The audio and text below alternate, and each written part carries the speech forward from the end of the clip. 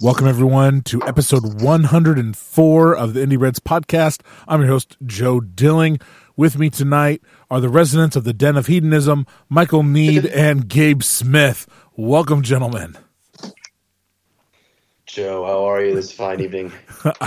We just got back from first U9 soccer practice of the year, and my son put in extra work, so I'm feeling kind of proud. So stayed a little late. There we go. Well, So nice. Yeah, excellent. Nice. All In right. fact, just put on my rather appropriate smoking jacket here in the Den of Hedonism. And I love how I went Den of Hedonism and then called you gentlemen, because those two really, Oh no, they go hand in hand. Oh, Only yeah, perfectly. gentlemen occupy dens of hedonism. There you go. There you go. So if this is your first time listening to us, sorry, Gabe and Michael live together, and so we just joke that it's a Den of Hedonism, and hey, if it is your first time listening, thanks for checking us out. We really appreciate it. Don't turn off yet. We are going to talk Don't Liverpool here in a always minute. make Joe explain his jokes. Yep, So don't exactly. worry, that will not keep happening. I'm trying to limit our inside jokes, so that's why I feel like I need to explain them sometimes.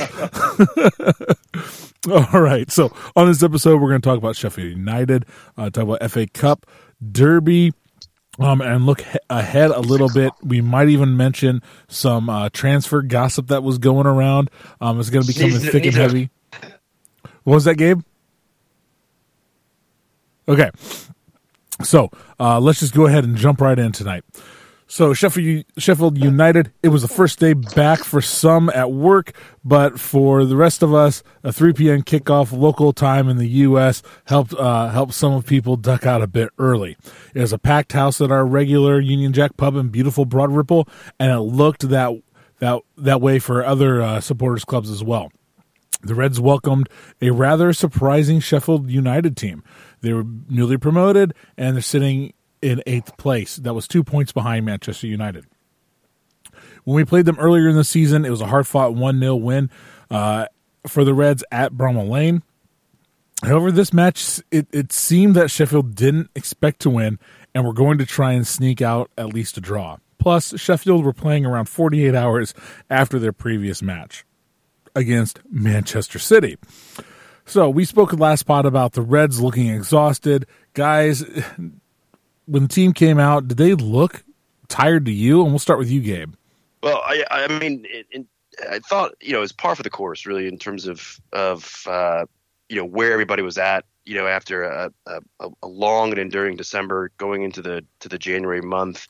I mean, it's a fixture congestion. So, it's where I think really, the teams and the managers that are best equipped for that situation, whether it be from the depth or the manager with the tactics, just trying to get the most, that little bit extra out of a depleted core. I wouldn't say, all that said, I wouldn't say that, especially with the Sheffield United match, with pretty much our normal starting 11. Obviously, you had the whole entire Keita situation in there, so a late substitution on for Milner.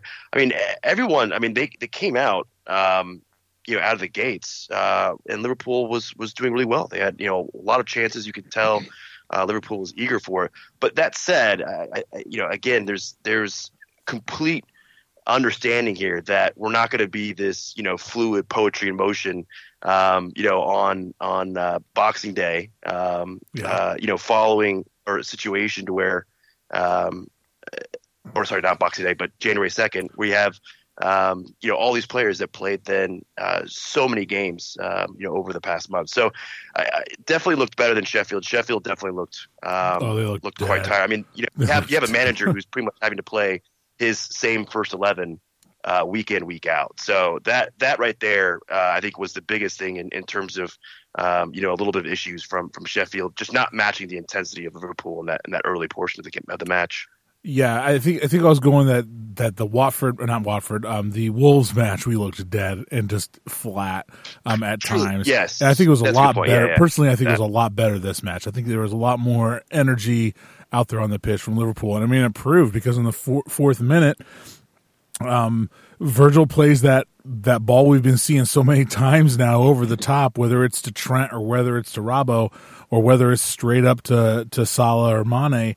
And this time it's to Robbo, and Robbo feeds it right in across to Salah, who plays it.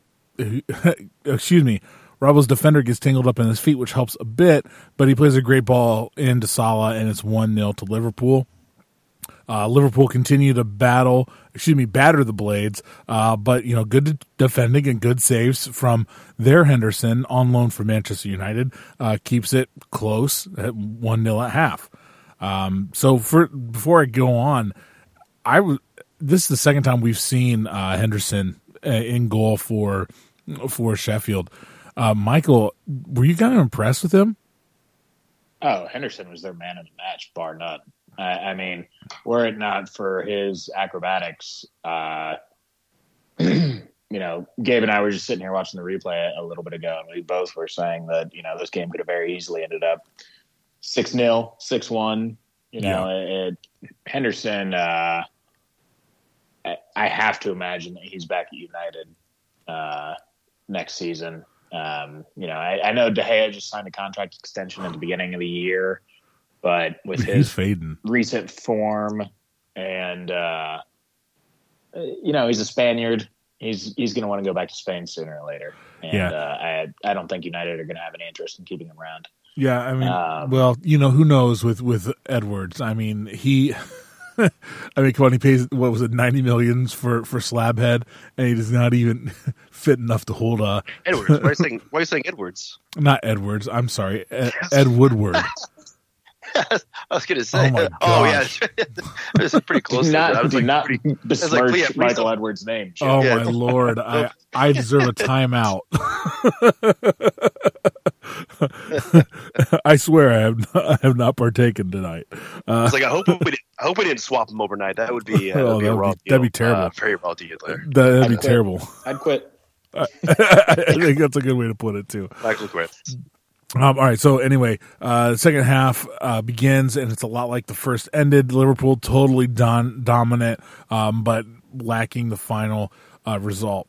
But then in the 64th minute, Mane collects a nice ball on the left, beats a few guys, plays it to Salah. Mane continues his run. Salah plays it back to Mane, who stretches for it, kind of gets a toe to it. Henderson saves it, but doesn't put it all the way out of the way. Mane just follows it up, beats everybody to it, 2-0. The Reds. And that was pretty much all she wrote. So Liverpool stays top the league, 13 points, and a game in hand over the rest of the field. So guys, I want your thoughts on this match. Are there any real players that stood out to you in this match of having a really great game, a good game, somebody that maybe we I don't know if you can, because I think possession was like 80% to Liverpool. But if there's anybody that you kind of thought was lackluster, we'll go back to Gabe first. Yeah, I think it's certainly Mane and Salah were the stars of the show. Now, obviously, we should have, again, as Michael noted, we should have had more goals with the kind of chances there. So there was, granted, some heroics from Henderson, but also I think just a slightly off, full steam there with both of them in terms of not getting on the score sheet a bit more through the course of the match. But Firmino was pretty absent from his. He was still doing his duty in terms of trying to win the ball back. Always applying pressure. Wasn't though sharp with the passing. Just kind of had an off night. Clearly, obviously, our fullbacks are always doing well. Robertson, getting back on the assist march there with Trent in that competition. I think that's the great thing that I pull out of these situations is right now with the team dynamics is you got a really great friendly rivalry that goes on. From the assist standpoint between Robertson and Alexander-Arnold, they're really pushing each other at all times. And then, from a goal standpoint, Mane and Salah. And it's just the right balance. We're seeing other teams, we'll talk about Spurs a bit later, where, apparently some of the inner locker room team dynamics just aren't clicking, and so it's refreshing. I think that's one of the biggest things that I got out of that. Again, outside of it just being a very congested schedule, to see Liverpool always, finding a way to keep it going is really reassuring in terms of this year's campaign. But, those were the most notable for me. Michael, anything to add on the players that stood out for you? Quick sidebar about Firmino. I swear that, his wife just gets on Liverpool message boards and EPL message boards and just lets him know when people are starting to talk too much shit about him not scoring a goal. And then he just comes out and scores 2 or 3. Gets really greedy for a match or two. Comes out, scores 2 or 3, and then just dips back down to his deeper role. But beyond that, Firmino's wife on the message board said I think is what Michael's saying there. Yeah, she's on Reddit. Yeah, I think she's like, they're talking shit about you again, Bobby. Let's go bleach your teeth again, and get you back out there and score a few more. No, I think there were several standouts. I think Mo had a game that should have seen him with a hat trick. Mm-hmm. Even on that first goal that he scores, I think he got very lucky to not have his leg get wrapped up even worse than it did and get a little bit of an injury on that one. But after that, he stung Henderson's hands twice, I think, and Henderson had a couple of absolute world-class saves. Dean Henderson, sorry. Yeah. But really, what really stood out to me is just the dynamism of the team as a whole and the ability for each individual player to interchange positions and even sections of the pitch. You notice throughout the game, both Virgil and James Milner making very deep runs into the opposing team's box in pursuit of a goal on the end of a long cross. Yeah. Each one of them individually. And, there was no lack of cover anywhere on the pitch when that happens. Nothing like that. The other player that really stood out to me is I think Jordan Henderson, also had an excellent game for Salah's should have been a goal that Dean Henderson just pulls a brilliant save out of his ass. It was Jordan Henderson's perfect ball into Salah's feet from close to the halfway line that set Salah up for that goal. And does anybody remember, is Dean Henderson's English? Is he not? Yeah. Yeah. Oh wait, okay. He's England's like third string keeper right now. Oh, okay, yeah, that's right. Yeah, well, I want to come back to that a little bit later on with the podcast. But yeah, I think that you want to talk about England's keeper situation later. Yes, he's only got little arms. Let's hold on to that first. Only got little arms. But that's the only reason they have me on the podcast is for the tangents. Let's analyze these English goalkeepers, shall we? But yeah, no, I think if there were any standouts on our team, they were Salah and Henderson. But I really do think that the team as a whole showed just how difficult that they're going to continue to be with their ability to move fluidly and switch positions so fluidly. Yeah, I completely agree. Virgil, he scares me sometimes. Yeah. He had a beautiful tackle, but if he's even a half second later, that's a card because he was on the last defender. Is that the one slide tackle? Yeah, it was either at the end of it was before the end of the first half. Yeah, so it could have been like 1-1 situation, or at least a 1-on-1 with the goalie. At that point, so yeah, I completely forgot about that, but that's definitely a good shout. But it shows in the 45th minute it just popped up on the highlights. But it just shows, the class of him and how he has impeccable timing. It was a great performance, I think, from the whole team. I really don't want to say anybody was bad or anything like that. One fear I do have is Naby Keita gets injured in the warm-ups, and they have to start James Milner. So are we looking at I haven't heard of how long this is going to be. Anybody have an update on Naby Keita's injury, or kind of is this a big concern for you guys? Yeah, like I said, blame me on that. That's my fault. Of course I post on LC Indy, which I rarely even check on Facebook in general. I hate the site, but Facebook, not Indy, not our Indy Red side portion of it. But how let the Keita revolution continue, and of course, I get to Union Jacks and I'm not even aware because I'm just kind of like running into it and sit next to Bobek and I'm like, where the hell is Keita? And he's like, oh yeah, I didn't hear you got scratched, from an injury there. So of course I let my foot get in my mouth as it always does and send out bad juju into the atmosphere. But no, I think the Liverpool again, there's just these little approaches that seem to be quite different these days than 3 to 4 years ago. And I don't think you can ever really fully trust a medical report that kind of comes out. I don't think they're really too detailed, first of all, in terms of what's kind of going on. I mean, Matip might. I have no idea where Matip is at this point. I mean, he's just kind of. There's really no updates, on how the knee's progressing. I just they keep it pretty close to the chest, and I think from the standpoint that in all these situations, whenever we do encounter an injury, and it's kind of the next man up, as when Fabinho's been out, as well here recently, there's just been enough solid play from the person that just has to fill that role, whether it be for that match or for, an extended week or two or more, that they get the job done. So there hasn't been this kind of, really deep focus on, where are these guys that have been kind of out for a period of time, or where are these injury updates? We're not so worried. It's gotten to the point to where just through the past couple of weeks, I've kind of forgotten about Fabinho from that standpoint in that lineup. Keita has done such a great job of really shining in the moment that he had. And again, it's unfortunate, for Keita in this, and it just seems like he never catches a break with these kind of situations.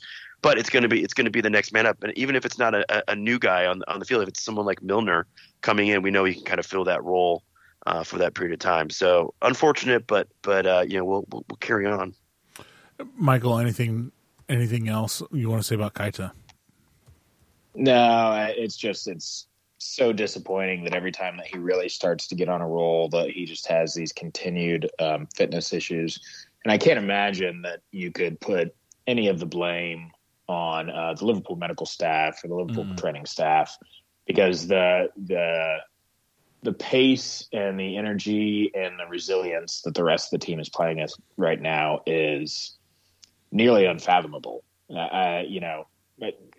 Jealousy aside, you are beginning to see a lot of the Liverpool are doping and they can't actually do this well, this many days in a row. Andy Robertson barely sits out a match. I literally think that this FA Cup match, barring when Klopp, well, I guess Klopp did play the kids on this one, but Robertson hasn't sat out all season. And just the pace with which he continues to play is absurd. And so I can't imagine that anyone could put any of the blame at the Liverpool medical or training staff. So I think that I'm going to continue to be worried about Keita until he can put, a couple months together of solid performances. Just because, I mean, when he's on the pitch, he's increasingly phenomenal. But he's on the pitch increasingly less. You know what I mean? Yeah, true. One of the things that I've seen going around, there's a really good sports scientist, you might call him physical therapist, geared towards team sports or whatever, Simon Brundish. He also does a lot of like pressing stats or whatever. But he points out that when you get a lot of these high-performing athletes, or heck, any athlete at all, and you're doing this kind of schedule congestion, that's when the soft tissue injuries come. I mean, look at Newcastle. He points to Newcastle at one point. I guess they had 4 like muscle injuries in the match this past weekend. 4. And so you can't even sub out 4 people. So, well, we all know that, but still, it's just like, wow, that is tough. And it's just muscles are worn out.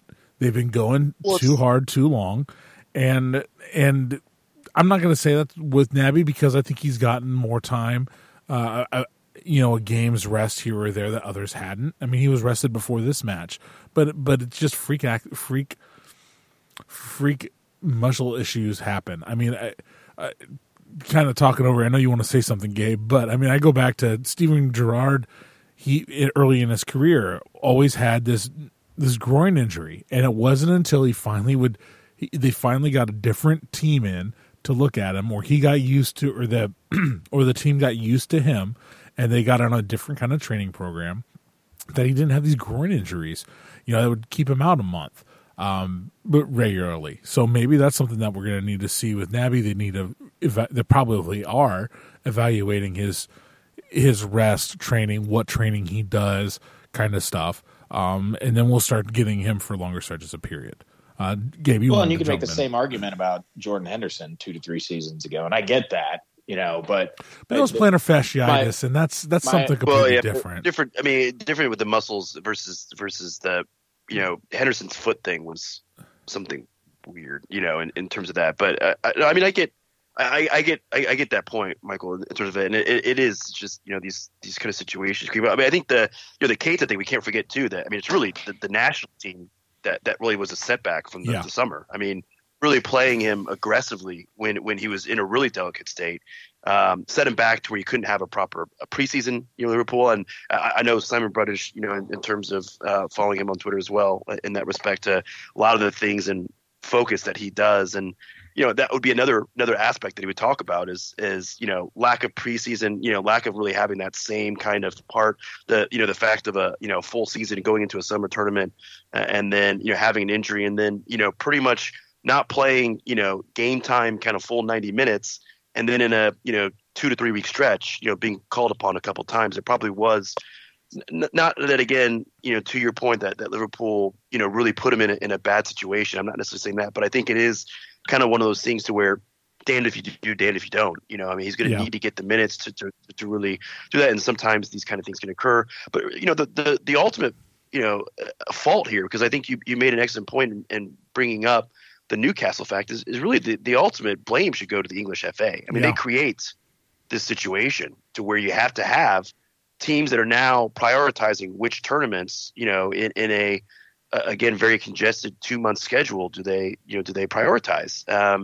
Or in the case to where they're going to get lambasted by the media by not treating certain tournaments then, adequately or evenly, that they're now forced to play players then, with 2 to 3 days rest. And so, it's always been a controversial issue with the lack of winter break and all those kind of things. And I think it'll always continue to be that way when you have, this string of injuries that always kind of creep up around the same time period with all the teams in the Premier League, from that case. So the good news is, though, is that the Klopp was saying that they weren't going to be ready for the FA Cup match, maybe not for Spurs on the weekend, but they're saying that like Fabinho's close, and Lovren's close, and was it Matip as well? Might be close as well. I mean, heck, Ox we'll get there in a second, but Ox was a surprise for me. I was surprised to see Ox on the bench. Brian was thinking that watching back in that replay, and you see his knee moving, or immediately you see him in the boot walking around. You're like, crap, he could have really damaged that ankle. So it's good to see him back on the pitch, even though he might not be 100% ready to go. He got to run out and we'll get there in a minute. So let's just do it, man. Is there a man of the match? I'm just gonna go team man of the match. This one. All right. You guys, Michael, Gabe, you guys have a man of the match? Just jump in. I would just say, so I think it's, you can take your pick between Mane and Salah. Certainly Mane has the kind of game decider, but really, again, if it wasn't for that brilliant save from Henderson from Salah's second effort there, that was a clear goal. I think he was just a little bit more of the lively of the two. So I'll give it to Salah for this one. All right, Michael, you got a man of the match? Can I give it to Dean Henderson? Is that allowed? usually this is a winning team, but if you want to give it to Dean Henderson, well, I guess I'll allow it this time. So Well, if it's, I'll pick Henderson just so that I don't say the same thing as Gabe. But I think that the amount of control. Well, no, sorry, Jordan Henderson. Okay. Sorry, Jordan Henderson. The amount of control that he showed in the midfield, and his passing in particular, this match I thought was spectacular. So I do really think that Salah had the better game between he and Mane, but I can still feel comfortable giving it to Jordy. All right. Yeah. Let's end this Henderson talk and start talking about the FA Cup Derby. I was not feeling no Hendersons appear. No Hendersons, yes. But some T-Rex arms. Okay, so I was not feeling very optimistic about this match before the match. I was actually talking with my oldest because he just got his brand new Alisson Becker jersey. I was telling him, Becker's not going to play today. Do you really want to wear that jersey because you don't want to wear something new the first time and it'd be a loss because then it's a jinx. And he's like, no, I'm going to wear it anyways. So Everton put out their perceived best lineup, and Liverpool, feeling like they needed to rest some of their more senior starters after this fixture pileup that we've been talking about, and because they have some injuries. So they couldn't risk any more injuries, and the bodies were tired. So Klopp basically fields the U23 side with Adrian, Milner, Minamino, and Adam Lallana.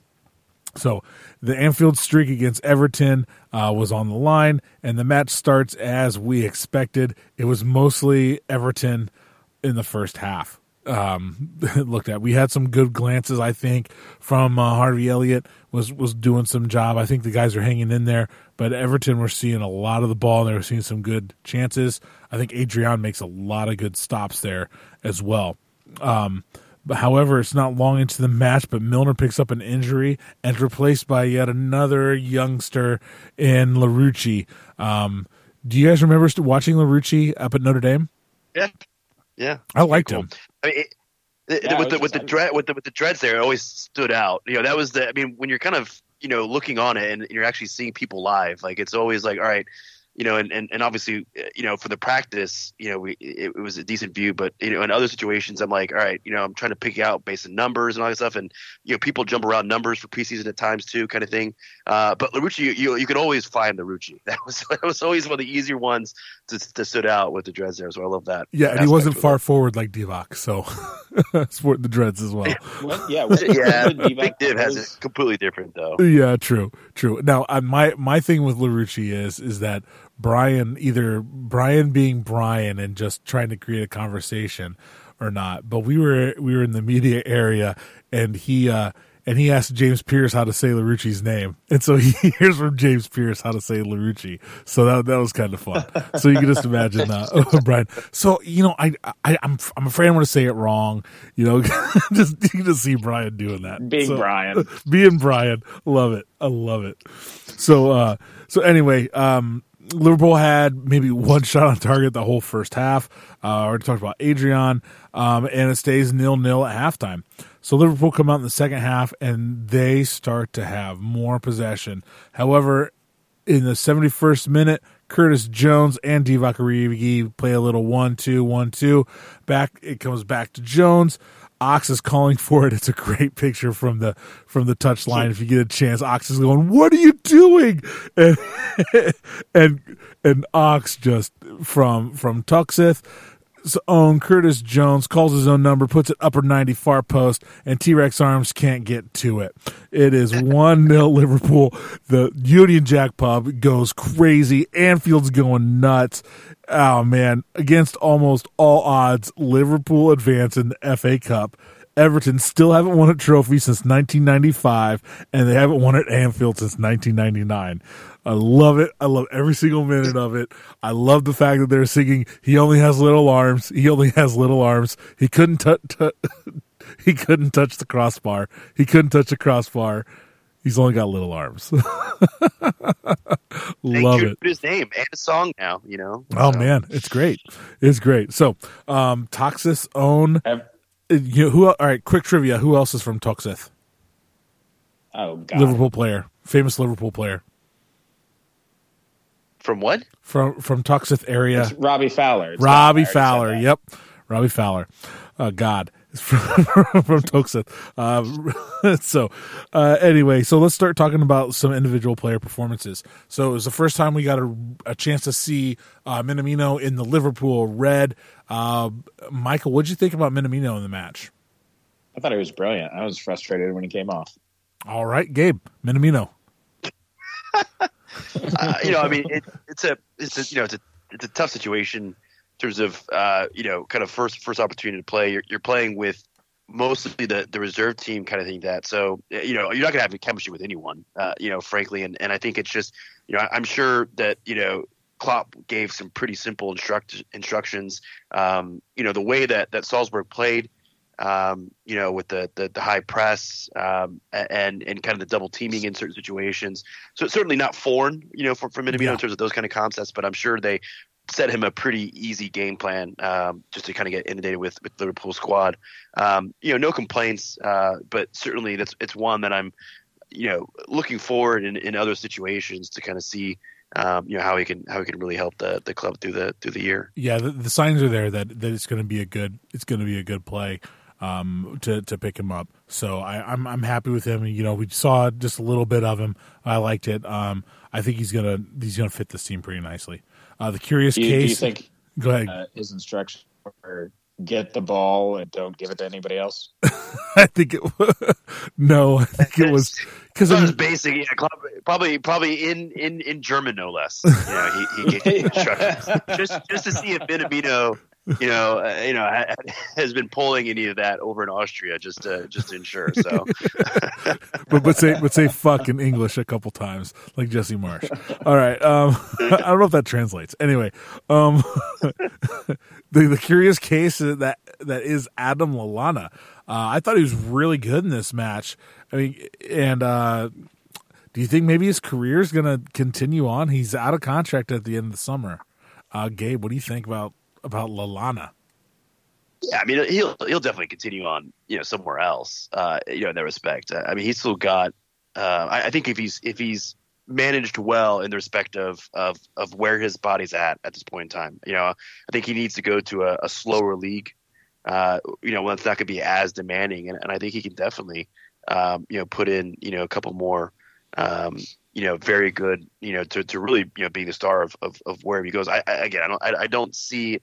If I were him, I wouldn't do I wouldn't touch anywhere near the Premier League in that situation. But that aside, it was definitely good. I think, it's more of indication, and I'm not really trying to talk him down there, but more of indication of just how bad Everton is at the moment. They had a lot of chances, but I mean, let's be real here. I mean, we have a situation to where this, even with your intro, I think that the most confident Red, in this situation when we're, undefeated, in the Premier League through the course of the season, is still seeing this as a potential banana peel game. It's a derby match kind of thing. It happens to be the FA Cup as well.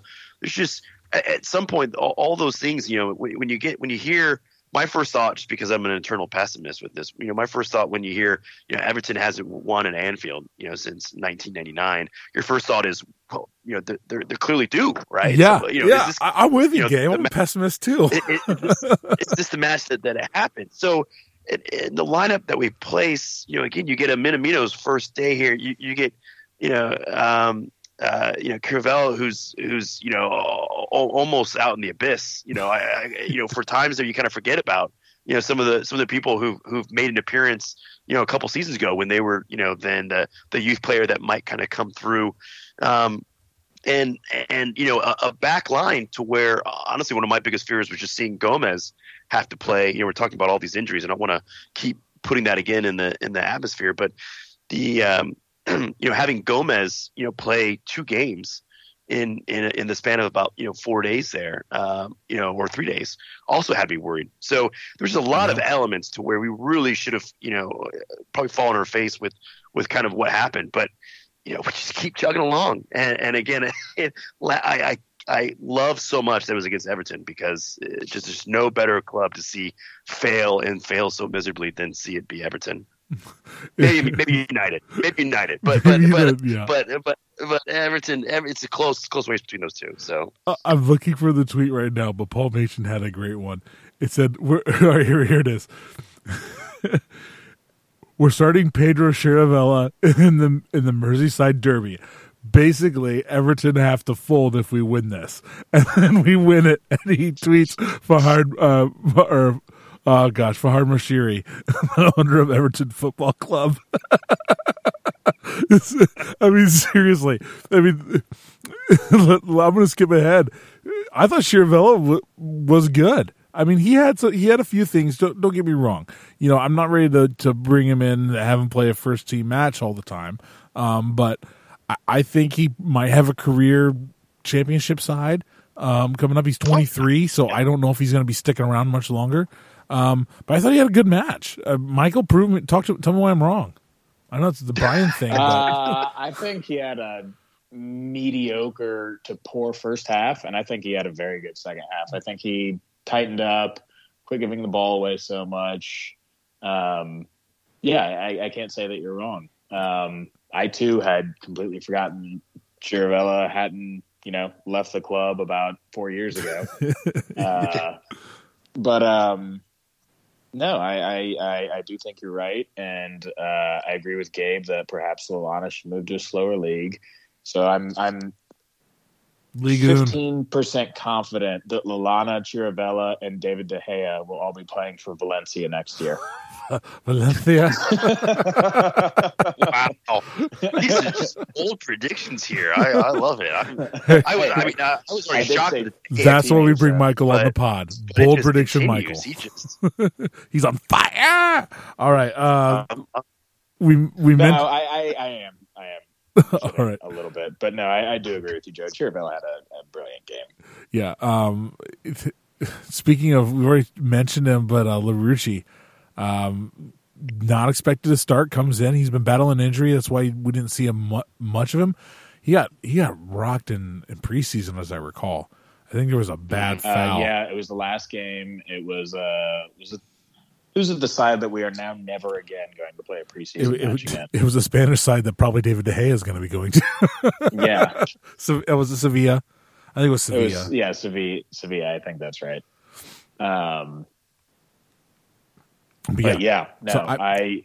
In retrospect, we all would have wished for him to start the match over James Milner, but I'm sure the thinking was Milner would provide a little bit of maturity to that side. And he's the vice captain. I understand the reasoning, but... and he's the vice captain. I mean, it's just awesome. Yeah. He had to start that match. I think Gabe Larouci. What'd you think about Larouci in the match? I thought great. I mean, I think obviously a new standard has been set with Liverpool in terms of what Klopp is expecting from the fullbacks, and again it's reassuring to see again this kind of top down model to where again we're aligning everything senior team to the U23s and downward. To where there's just going to be certain attributes that you're looking for, and so we're not going to have fullbacks to where the only priority is from a defensive standpoint. Yeah. They're going to need to be able to have some attacking edge on them. At least make it difficult for the defenders on the opposing side to know which person am I marking, or who are we double teaming? Can we afford that?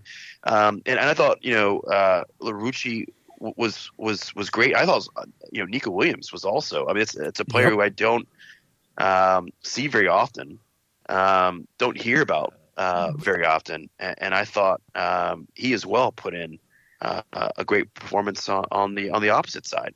Yeah. So it just there was it was a nervy first half. Don't get me wrong. It really, again, Everton really should have had Adrian deserves a lot of credit, but and especially in situations to where he's got his there was a couple kind of feet type saves, two specifically that I'm remembering, where it's just quick reactions. But he's fortunate enough that the Everton players have this whole entire goal, and they decide to keep shooting it right exactly where Adrian is standing. So beyond that kind of first half jitters, and again, you can totally expect that with the type of team that we have out there with the youth there, and probably losing one of the most senior people, or not probably, definitely the most senior person that was on that pitch with Milner in an early injury. To see them still kind of rally through some of those early parts. There was some real highlights, out of that. We'll certainly get to Chris Jones because that's clearly the biggest highlight from there. I'm always continue to be impressed by Divock, before getting to youngsters, just in terms of his capacity to accept the role that he's in and always do well and find something, to get out of the match. He's really just a player that we can always kind of count on. Even if we only give him 10 minutes, he's going to find some way to contribute. I think Elliott didn't look like he was out of his element, at all. So just really, it's reassuring to see that. I think the only thing that I'll tie on, just to kind of bring it back a little bit, is it's just disappointing that, again, Brewster's had a little bit of injury situations kind of too that have kind of not really let him be able to work anything to this campaign. But that was kind of one area that I was really looking forward to, these kind of FA Cup, League Cup type matches, because there was Liverpool itself, it may be to its own detriment now, really hyped up Brewster this campaign, and that was one of the big things about not signing another striker, in that respect, that we're going to see a kind of a stepping up role, and it's just been unfortunate that hasn't really come to fruition as of yet. So that's really the only kind of thing to where it's disappointing in this kind of match that we weren't able to see him really be able to again take that kind of next step, but it's understandable that he hasn't really, again, with injury issues and some other things, it just hasn't really taken flight. Oh, I mean, let's be honest. I mean, Brewster doesn't start this match because he's just coming back from injury, and he's lined to go out on loan. So they're not going to risk a loan deal for him in that regard. But all that is a concept. I mean, if the whole entire objective was, we could have had him, on loan with a club that probably could have had a better choosing of clubs than to put him on loan, and he has a full year with that, if that's the direction that we really want. I mean, there's just been a series of setbacks that I that even happened before the injury that just have not allowed for him to really progress. And it's gonna be a year lost, really, in the grand scheme of things. Which is, again, it's just the only kind of realistic, again, eternal pessimist kind of perspective that I'm just taking from all the great things that are going on in Liverpool right now is just that. But yeah, no, fair enough with that. But aside from injury, I think that also the thing that keeps pushing him back is the evolution of Harvey Elliott. I mean, guy's 16 years old, and I thought he could probably slide in as a sub in for the first team if needed. I thought it didn't look too big for him. I don't think the game looked too big for him or anything like that. But I was a fan of Harvey in this match. Yeah. So. Yeah. Well, Michael, you go ahead and jump in. Jump in. I don't want to argue the game all night.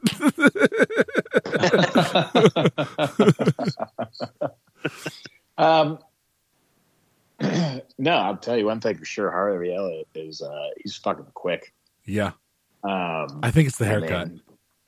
He basically has lightning bolts in his hair, so. Yeah, it's all that extra aerodynamic efficiency he's gained with all those little razor detailing into his haircut. No, I think he looks especially good going forward. His passing is unbelievable. Has he not played in a Premier League game for us yet? I feel like I remember him coming on super. Yeah, he came on Sheffield. Yeah. Okay, is that the first one? I don't think so. Ago, and it may have been a cup. It was League Cup. It was the other. If I'm not mistaken, but yeah, I'm going based on memory, and that's not always a great thing for me to go on. But fair. Yeah. And no, but I don't think he's ever looked out of his depth once in a game that he's played for Liverpool. I remember being impressed by him when we played him last. Did he play the game at Anfield or at Craven Cottage last year, or part of it? I think it was Craven, but again, you're that's going back, and I wasn't looking for him then. Yeah, he impressed me in whatever game that was.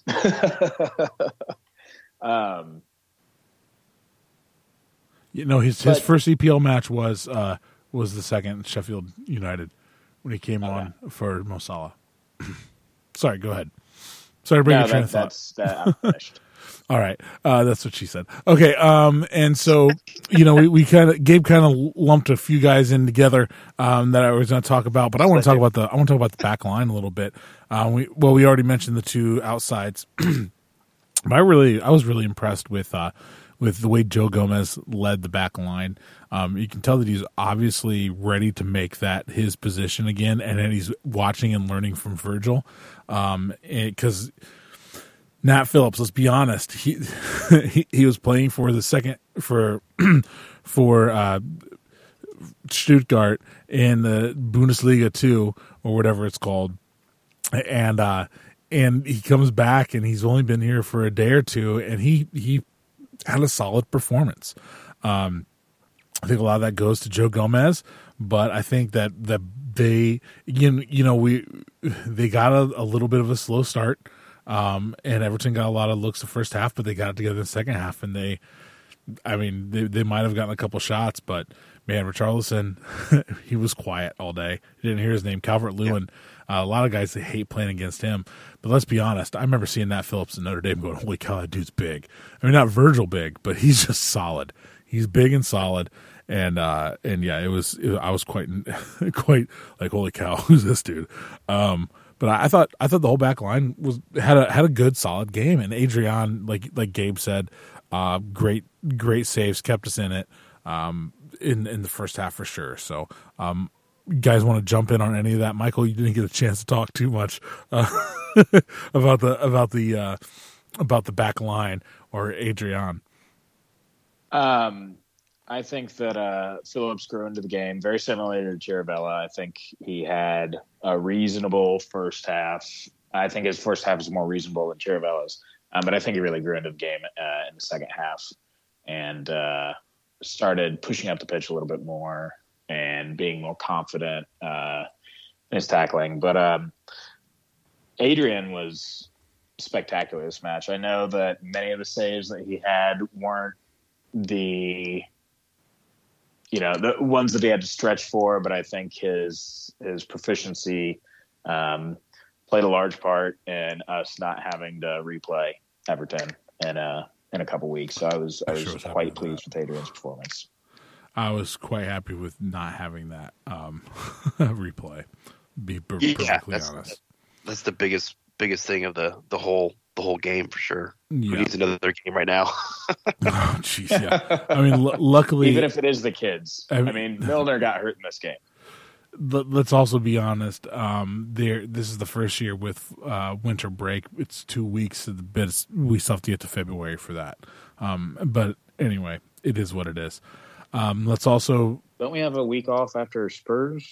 We have a whole week, but it's not like 2 solid weeks in between matches that they were going to call winter break.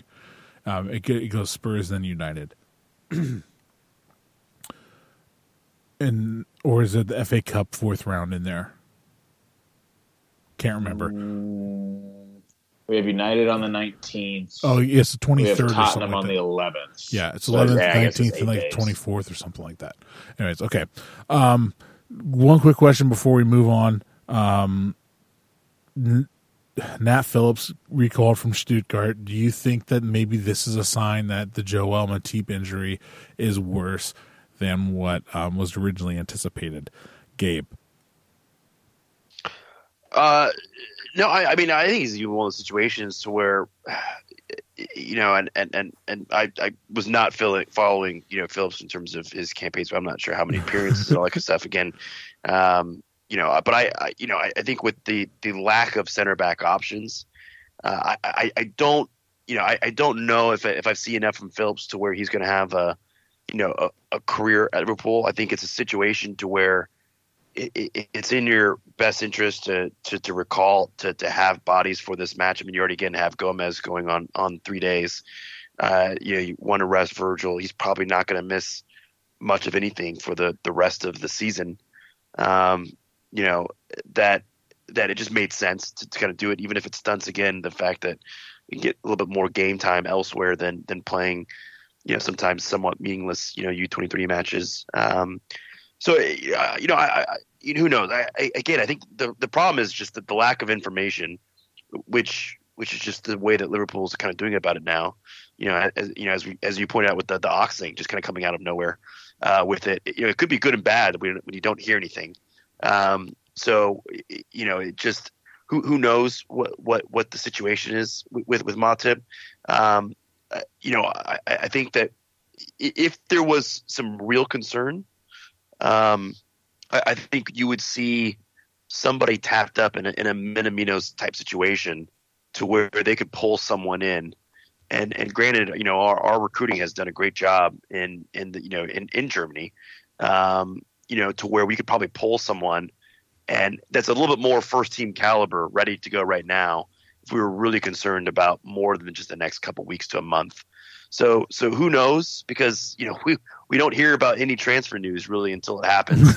True. Things that are really actually taking place. I didn't hear a thing about Minamino, and then they're kind of flaunting it out, before the transfer window even happens, which I think just kind of shows how they really saw him filling a spot that they just wanted to make sure that they had secured, for the second half of the season. And the way that we're going about our business, if we don't have it kind of really already in mind, I'm not sure it's going to happen. So again, I just think the fact that we're, maybe not going to do any kind of knee jerk reaction is probably a good sign that there's not worse than expected with Matip, even though he's, again, maybe on an island somewhere drinking a mojito. I don't know. I've been sick for the past couple of days, so I know it's getting really bad as we go on, so I apologize. It's all right. My son's been battling the uck as well. So, yeah. Michael, you wanted to say something, man. What do you think? Yeah, Gabe, you're kind of poking around this, but between Phillips arriving and between the closing of the winter transfer window, we play 5 matches. Yeah. And Tottenham is probably the least likely to end up with an injured Liverpool player out of all 5 of those matches. The other 4 are the Everton match we just played, United at home, Wolves away, West Ham away. We could loan Phillips back out on January 31st somewhere, maybe even back to Stuttgart. But in the meantime, we have cover for 4 of the most physical games that we're going to have for the rest of the year. Fair. All right. That's a great point. So yeah, okay. Well, let's move on. So, man of the match, can it go anywhere else but Curtis Jones for that beautiful strike? I mean, I don't know if I can give it to anybody else. I'll take a poke at this. Okay, go for it. Go ahead. Michael, I'm your Huckleberry. That's my favorite lines from a movie ever. But every bit of Jones' goal was absolutely stunning, including the fact how casually he's just pointing at the ground, just lay it up for me, buddy. I got this. Don't worry about it. Pickford had no chance to get to that, but neither would have Allison. I mean, you could have stuck both of them in goal, and they still wouldn't have gotten that shot. I really don't think Pickford had a terrible game, all things considered. We didn't have a plethora of shots, but everything he could do, he did proficiently enough. But yeah, I would argue that Adrian had a slightly better game than Jones, and I would argue that you could give Adrian the man of the match. All right, I'll allow it. Gabe, it's fair. This. No, go ahead, Michael. I'll be very quick about this tangent, but this goes to my English keeper, situation is, Jordan Pickford, while he had no chance to get to that goal, has been atrocious. He let 5 in the last time we played Everton this season. And he's out acting like a complete asshole, taking 4.5 minutes to chug a beer at the darts tournament. When his team are essentially fighting relegation. If I was England's Coach, Dean Henderson is looking more and more like he may be kicking Jordan Bickford the curb. Gareth Southgate. Yep, there it is. We know that you're listening. No, I dig it. We know you're listening. So Gareth Southgate, Dean Henderson. Actually, I'm looking up who England's number 2 goalkeeper is. He must be shit if he's the number 2. It's probably still Joe, the old City keeper. Crazy Joe Hart. Yeah, isn't it still Joe Hart? No, he's at West Ham, or he's at West Ham. He was at West Ham. No, he's at who the fuck is he at now? No, he's not at West Ham anymore. He's on the continent. I thought he was on the continent. I don't know. I don't talk about English keepers any more than I have to be quite honest. No, that hurts we had a week when we saw England's number 1 and number 3 apparently play the best team in the league. Well, no, England's number 3 played the best team in the league. England's number 1 played the maybe 10th best team in the league. The second best team on the Merseyside. Yeah, the second best team on the Merseyside. Yeah. Okay, here we go. I'm on the England side. Keep going. All right. So I just wanted to say before we wrap this up, Nick Pope is the number 2. Dean Henderson is number 3. Yeah. And Nick Pope's been having he's been having a pretty decent season too, I think. Yeah. I love all the songs that have been going around, but I had never heard this one, and we're listening to some of these guys from Redmond. They're like, "Hey, we were dusting off stuff like you wouldn't believe. Liverpool are magic and Everton are tragic. Nah. And that's pretty much a way to sum it all up. So, yes. It's a walking soap opera. Oh my gosh, I feel bad. Ancelotti's very complimentary, Gabe. Ancelotti's good. There's a lot of yelling and beating, and it's not good. Man, and Ancelotti's probably going, "What the fuck did I get myself into?" This whole team needs to be sold. All right. Yeah. So let's look ahead a minute. So this weekend we're traveling to I don't know what the fuck it's called, but the new White Hart Lane. Is that what it's called? Yeah. I don't know. I know it. So we're gonna play Spurs. They call it the new White Hart Lane. That's the official naming. It's all outside. No, I thought it was White Hart Lane 2.1. It took long enough. They had to do it. White Hart Lane, we finally built it. Oh my god! So anyway, they're traveling up to London, and oh Jesus Christ, it's the worst name. Okay, it is literally just Tottenham Hotspur Stadium. Oh. Well, it's probably a TBD until some big money person comes out, or a company comes out to do sponsor rights. But yeah, well, you think they would have sold those already? They needed the money. That's like how I do my soccer, fantasy teams. Is I at least put a placeholder name, thinking that at some point I'll come back to actually thinking of something creative, and then I ended up not. And Gabe's I just keep it as the name for the entire time. But it's just Gabe Smith's team. It's just how it plays out.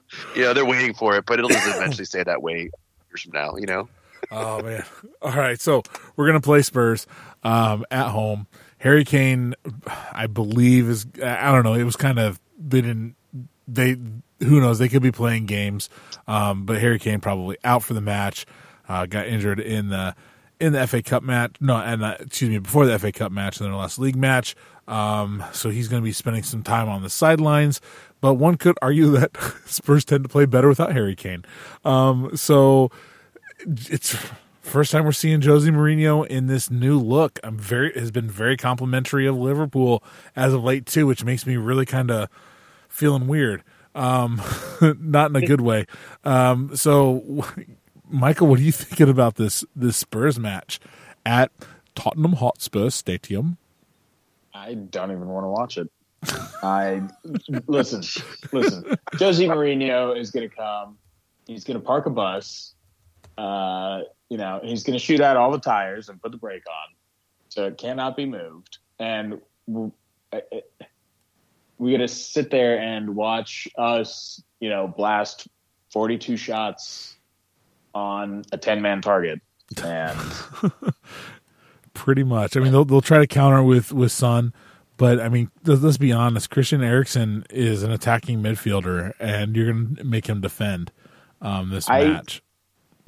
I think particularly against us, they're lucky that Harry Kane's not fit, so that they have to play Son because, as you said, a counterattack is going to be the best bet for a goal, and Harry can't just sit up next to the goal and wait for someone to hit him in the face and go in or dive when they're counterattacking. So I honestly think Joe Gomez might hit him in the mouth if he dives on him.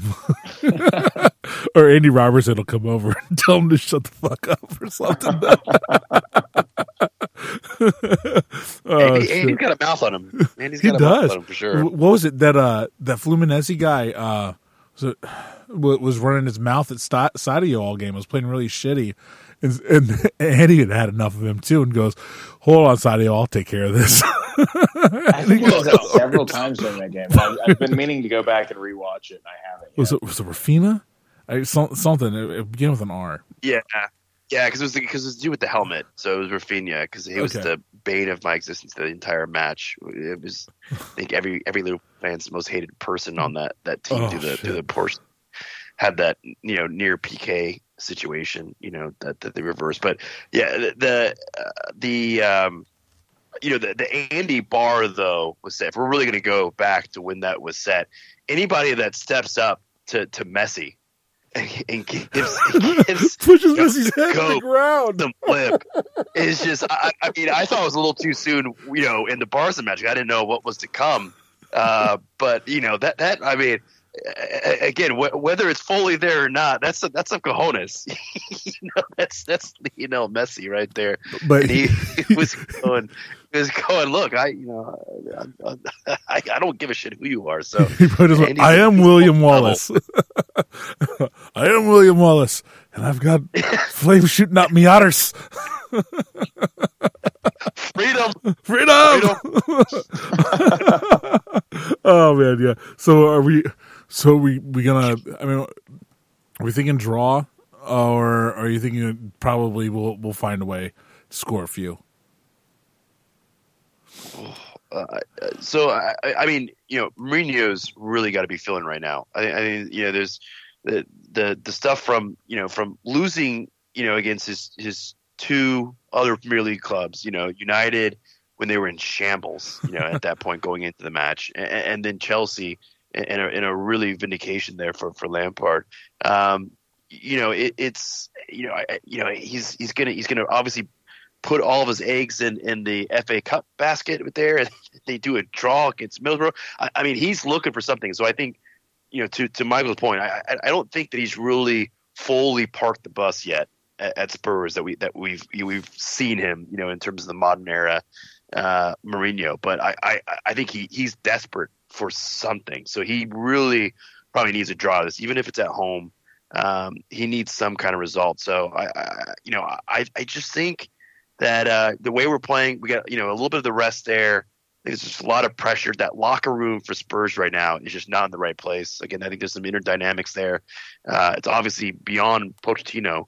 Eriksen's gone. I mean, seriously, there's some issues there. I think Liverpool's going to find a way to get the full win. Even I could even see like a 2-0 result. I just think they're really not in a good place right now with Spurs. Eriksen's gone. I don't think he's even listening to contract extension options. Jan Vertonghen just signed a new deal. I guess Josie told him. I was reading up a little bit, and I guess Josie made him feel that he was going to be valuable and is a big part of the team going forward, and that's what Jan wanted to hear. So Vertonghen signed, but yeah, I mean, they're a team in turmoil. They lack identity, and I don't think Josie's found that identity yet, and they might not find it this season. That's kind of where it is. They might need to figure out what they're going to do with Eriksen, and then kind of fill in the places. Are they just going to have Lucas Moura come in and play for Eriksen in the center attacking midfield?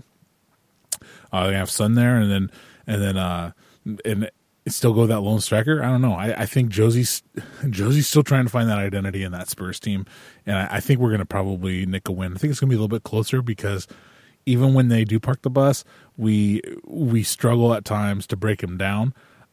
We do, and we'll get a shot. I mean, heck, who knows? Maybe we'll get some world-class Trent strike again, or Robbo come flying in back post or something, and just catching Hugo Lloris napping or whatnot.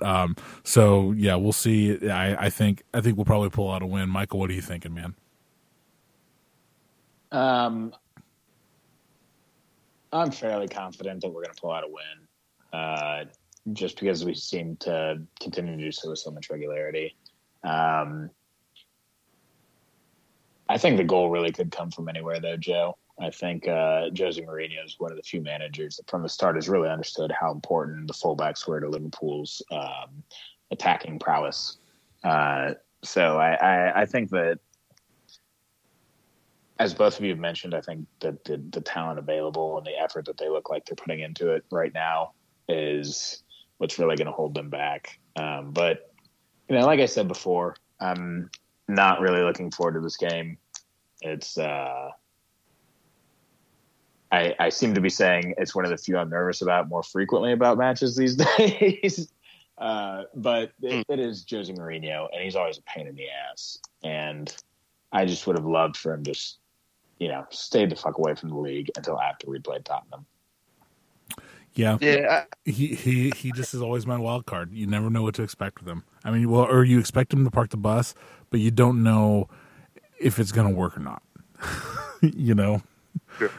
Sure. It's just kind of always a wild card for me. Speaking of wild cards, the next match after that, we've already mentioned Manchester United at Anfield. Manchester United is struggling, but we've talked before about wounded dogs. Is Ollie going to somehow pull a miracle out at Anfield? I'm saying no. It's going to be like a 3-0 Liverpool win, and I don't predict goals. I'm knocking on wood. I'm not jinxing us, but I'm saying no. It's Liverpool's for the taking, and we're gonna be pissed about that Old Trafford draw, and we're gonna get the win. What are you thinking, Michael? I agree. I think that our curse at Old Trafford continues, but even that could only hold us to a draw this year. I don't think United have shit. They will show up for the game just because it's us, but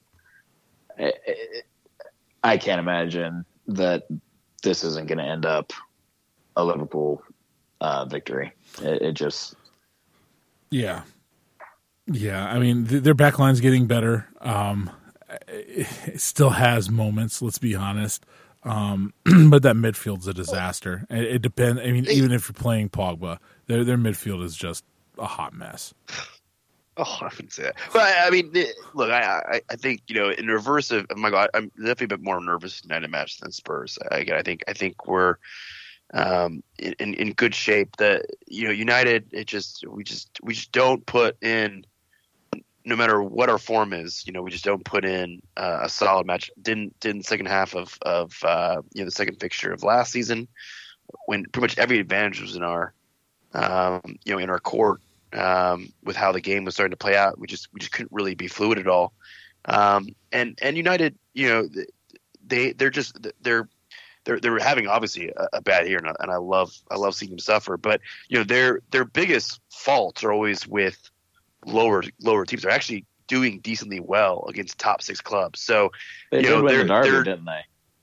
The Derby. I mean, you have again in terms of put a number on Spurs. And I just think that the way that it's not gonna be again a United Liverpool match that we're used to seeing of old kind of thing. It's kind of a rework to where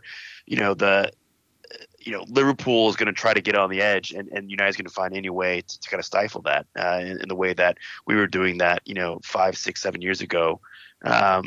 Because we weren't necessarily having the advantage on the pitch. So it's one of those things to where I hate fucking playing United. Yeah. No matter what their form is, they always find some way of putting a wrench in our plans, kind of thing.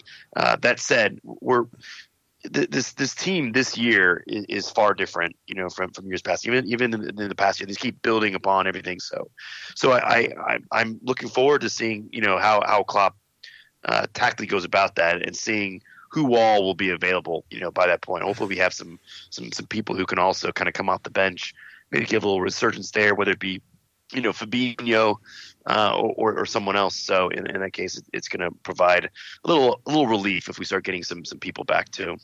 Yeah, I see what you're saying, Gabe. It is a lot of that derby mentality between Manchester United and Liverpool, and I might be a little overconfident about that. But I mean, you're talking about last year, the fixture at Anfield, we ended Jose Mourinho at Manchester United, and just completely waxed them. They look completely ridiculous.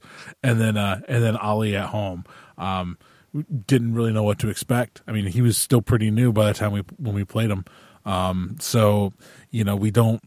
I don't. No. Sorry, he had been there since he was interim. He had just had the interim tag removed when they got that draw, which they say cost us the league last year. But we all know 5 millimeters cost us the league last year. But yeah, I get what you're saying, and I tend to agree, and I might have been a little hasty in my prediction, but I have a lot more confidence. I mean, it's at Anfield, and Ollie's treading water, honestly. I mean, come on, they drew, granted they played kids too, but they drew their FA Cup tie against a League One side or whatever, Yeah. So they have to play another match in there as well. So he's going to be searching for something. Keep him in full season. I'm absolutely shocked that Pochettino was the first one out. And I'll even admit, I mean, Chelsea. I didn't think Chelsea was going to be anywhere near. And Frank doing a pretty good job and playing some youngsters and really taking some chances. I thought between him and Gunner, it's still probably going to be Gunner. But I thought Frank was giving him a run for the money, and nope. It's probably the person that pretty much every other. I don't think anybody really has anything bad to say about Pochettino. I mean, we all hate Mourinho, clearly. No one likes Gunner, or actually we love Gunner. Stay in there as long as possible. Yeah, exactly. Ruin that club. But of the big six, the traditional six in that respect, I thought Pochettino at that time. I think there was pretty much respect from all the clubs with it. I think so. That was always a surprise with it. But no, Gunner, long may he reign. Well, but let's be honest. Worry, Gabe, by next week I'll be. Oh, I'm worried. This is one of the few I'm still worried about. So my opinion will certainly change before that weekend. So. And who knows? He'll probably have Sir. He'll have Sir in at practice all week, coaching the team. And then he'll give that pregame speech like he did at Old Trafford. So we'll see. Good old Sir Alex Ferguson drawing up the tactics for Ollie because he's inept. All right, so it's exciting times to be a top of the league, game in hand. 13 points clear of Leicester City. I really want to say some stuff, but I don't want to just say it yet. About all that stuff. So I'm not going to. I have all these things in my mind that I really hope happen, and I will be so super happy if they do. And then I'll tell you when they. Hey, I was thinking this. Anyway, so let's start wrapping it up. Plugs, non-plugs. Michael, you want to start off with plugs tonight? Non-plugs. Which one? Both? Yeah, you can give one of each or one. Well, yeah, no, I didn't know if we were alternating or something. Oh, no, we do. That really weird this time. It's your time. Give your plug, non-plug, whatever you want to do. Okay, my plug for today is the Ever Humble shower beer. I've got to say. He's a fan of it. Yeah, over the past, I don't know, year or so, I've, been doing stupid things like going to the gym, and so I take a shower at night afterwards. And I got to tell you, the shower beer is one of the most sublime inventions of these modern times. And I've got a shelf in my shower specifically for the shower beer. Nice. It's I've got like this 4-shelf thing, and just the top shelf, that's the only thing that's ever on it. I've even printed off these little label maker labels. I've not affixed them yet, but I'm gonna make it official. Nice. Hey, when you own the house, might as well, right? Shower beer has taken off, whereas as Kramer's shower salad, not so much. No, shower salad sounds awful. Dude, come on, you know that episode, right? Where Kramer of Seinfeld, where Kramer, Gabe, bail me out here, man. Bail me out, Gabe. Oh, yeah, no, we even had a discussion. I made a Seinfeld reference to him. I think it was last night. Ago, and yeah, I was even and it fell short. I was talking about the shower scene in terms of the no water pressure. He was running the dishwasher at the same time I was in the shower, but it stopped right at the time that I was going to wash my hair, and I was like, he apologized, and I was like, oh no big deal. It came on at the right time when I was washing my hair. The last thing I want is to look like Kramer, when he came out with no water pressure, kind of Jerry, kind of thing, and it just crickets. Oh, man. He just what? Yep. He just, I think at one point he said, "What, boomer?" And I'm like, shut the fuck up.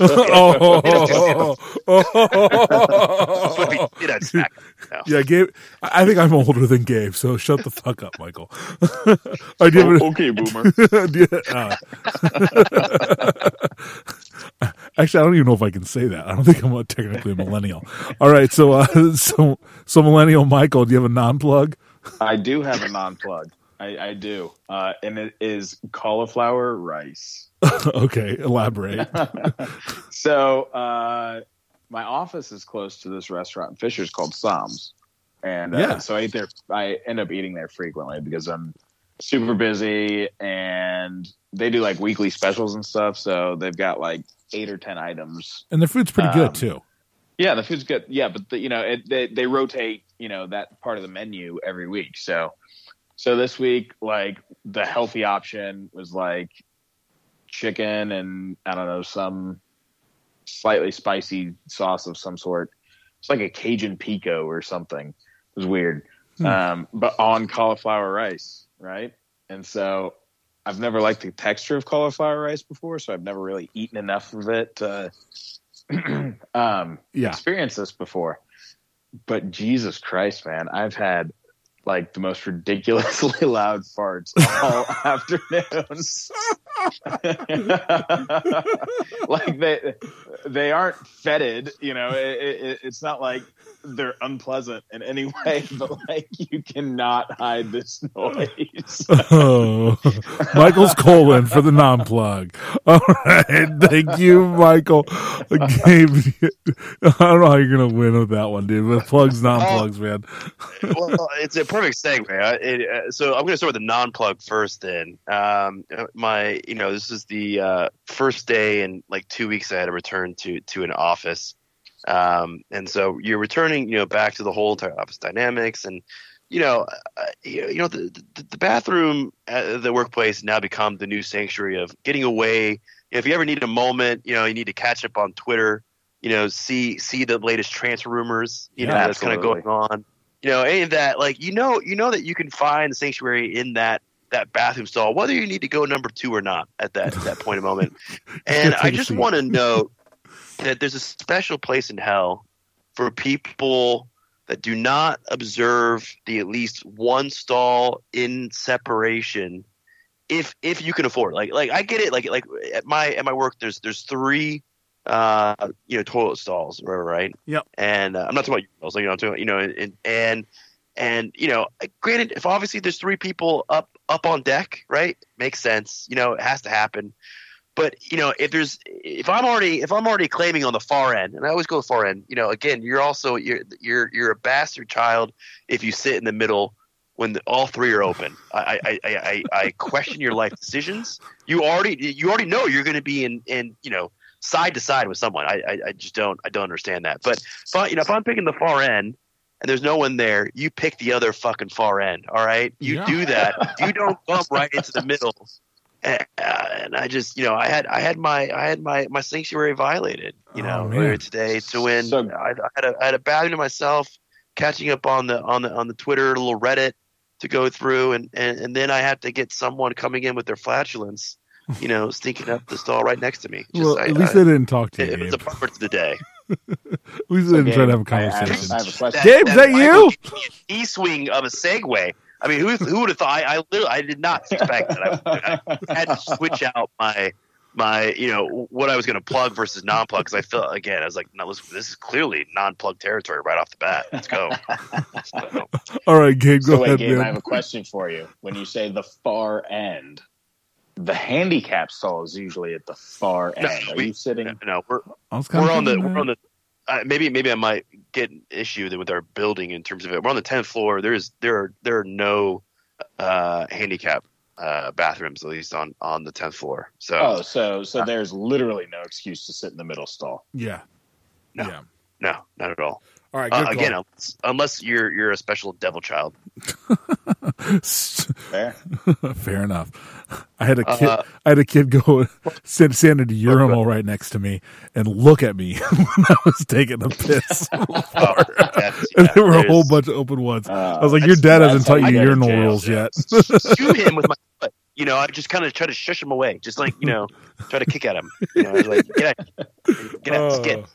Okay, that's enough for bathroom talk. Gabe, plugs. So a little more serious on there. Do encourage, in terms of everything that's kind of going on right now with Australia, look for some great either nonprofits or organizations out there, potentially donate to. I think, a lot of us have all different kind of causes, whether it be, wildlife or I think there's always there's some element here in all of it, in terms of environmental, climate change, all these kind of things that, a lot of the rural areas that this is affecting the most, is volunteer firefighters. So, they're working long hours. A lot of, the New South Wales Fire Force, then other things then in terms of kind of putting some support right now when they're being fully trained, both in resources, and again, these are mainly volunteers in a lot of respects. Mm-hmm. Wildlife, is being depleted right now, through the bushfires, which is horrible to see, and obviously people are losing property as well. So a lot of things, I think, if we can, raise $1 billion, for a fire through a cathedral, I think we can also raise some money when a country is literally burning. So just something to take a look at. Fully encouraged. I've already made some donations myself, but definitely it's a soft spot. Obviously, being my second home there, so fully encouraged to take a look at that. Oh, that's a great segue into my first plug. My first plug is Union Jack Pub in beautiful Broad Ripple. Tomorrow night, if you're listening, that'd be Tuesday night, January 7th. They are doing a Dying to Donate for Australia. Chelsea, one of the owners, spent some time in Australia in her college years, and so they're doing a Dying to Donate. So do plan to try to make it to Union Jack and have dinner there tomorrow evening. I know we really appreciate it. And Michael, we might even get to see Brooke, right? And if you could go in and tip the beautiful waitresses and the beautiful and handsome servers. There you go. Misconstrue anything. It's not a gender here. Tip your servers. Server everywhere. Tip your server everywhere. Yes, but especially at Union Jack. I say this because there's no possible way that I could benefit individually from this sales pitch. All right. I'm actually kind of positive tonight too. But bitch better bring me my money. Oh, hey, dirty. That's freaking 20 years. Okay. So Sheffield United manager is getting a plug tonight. I don't know if anybody else saw the post-match presser with Chris Wilder. Good call. I'm telling you, I'm giving a shout to that guy. I mean, he admitted that Liverpool were the better team, and he just said, look, the job. First of all, the job that he's done with a newly promoted team. They're fucking 8th place, and they could be fighting United for 6th. They're only 2 points back from United. Yeah, they're playing a different way too, which is great. So. It's great. It's great to see. He seems like a real great guy. and he's not out there just talking trash about Liverpool like we see from other managers, even very important ones.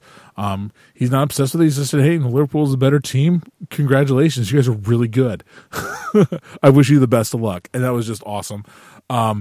Also kind of a plug. I don't know if you saw the video before the Sheffield United. They were kind of having a little I'll say like a walkthrough out in Stanley Park, and a dog goes over and pees on one of their cones. Yeah. And they all had a good laugh about it, so but also, man, I have 4 plugs today. Liverpool social media after the Everton win has been fabulous. I love it. I love every single minute of it. The Redmond videos are wonderful. It's just been so much fun. There's actually this. I think the podcast account had retweeted it, but it's alternative commentary from Everton, and it's basically somebody typed a bunch of stuff into a computer and it says the words or whatever. So it's like mispronouncing Schneiderlin, and it doesn't take breaks. It's like, oh, and here's a shot from Gylfi. Or from Sigrid, oh God, you are suck. You are a waste of money. Get out of my club. It's great. It's great. So if you haven't seen that, go look for it. Non-plugs. Yeah, I'm not going to talk politics, and that's all that's on my mind. I'm a non-plug tonight. Yeah, so, I'm not going there. I was close to that too. Can I do one more plug? Yeah, sure. Because I didn't know we could do multiple. So this will probably be a joint one from Michael and I. But Conan O'Brien released like the last appearance that Mitch Hedberg did on Conan O'Brien show, and I saw it on Reddit, and I watched through it, and it was absolutely hilarious, and it just made me remember how much I love Mitch Hedberg. So if you've never heard of Mitch Hedberg, check him out. Again, one of my favorite lines from him. I used to do drugs. I still do, but I used to too. And that right there is Mitch Hedberg. Fine comedian. Check him out. Jim's a big got on Facebook more frequently. R.I.P. Sorry, and R.I.P. Yes. You would see Jim Dimitri's Hedberg of the Week posts. Wait, on what? On the Book of Faces. Facebook more frequently. He does it. Does he really? Yeah. He does Hedberg of the Week quotes. I haven't seen him in a couple weeks. Yeah, he's been a little busy. Not really. But... all right, maybe Jim himself is the only person that can be going back on Facebook. I don't want to see. Screw my ex-girlfriend married to someone at this point. Screw you, landlord! I'm not going on Facebook. Platform, I should say. Oh shit! All right. Well, I want to thank both of you guys for coming on tonight. It was fun. We're going a little long, but man, we had a good time. Also, thank you for if it's your first time listening, your 104th time listening, or if you've listened back more than that because maybe you liked an episode or something like that. But anyway, no matter where you fall in that spectrum, thank you so much for checking us out. If you like what we do, please do hit that subscribe button. It really does make a difference, and we really appreciate it. If you want to get a hold of us, I'm going to put the contact information in the podcast notes. And signing off for episode 104 of the Indie Reds podcast, this is Joe Dilling. You'll never walk alone.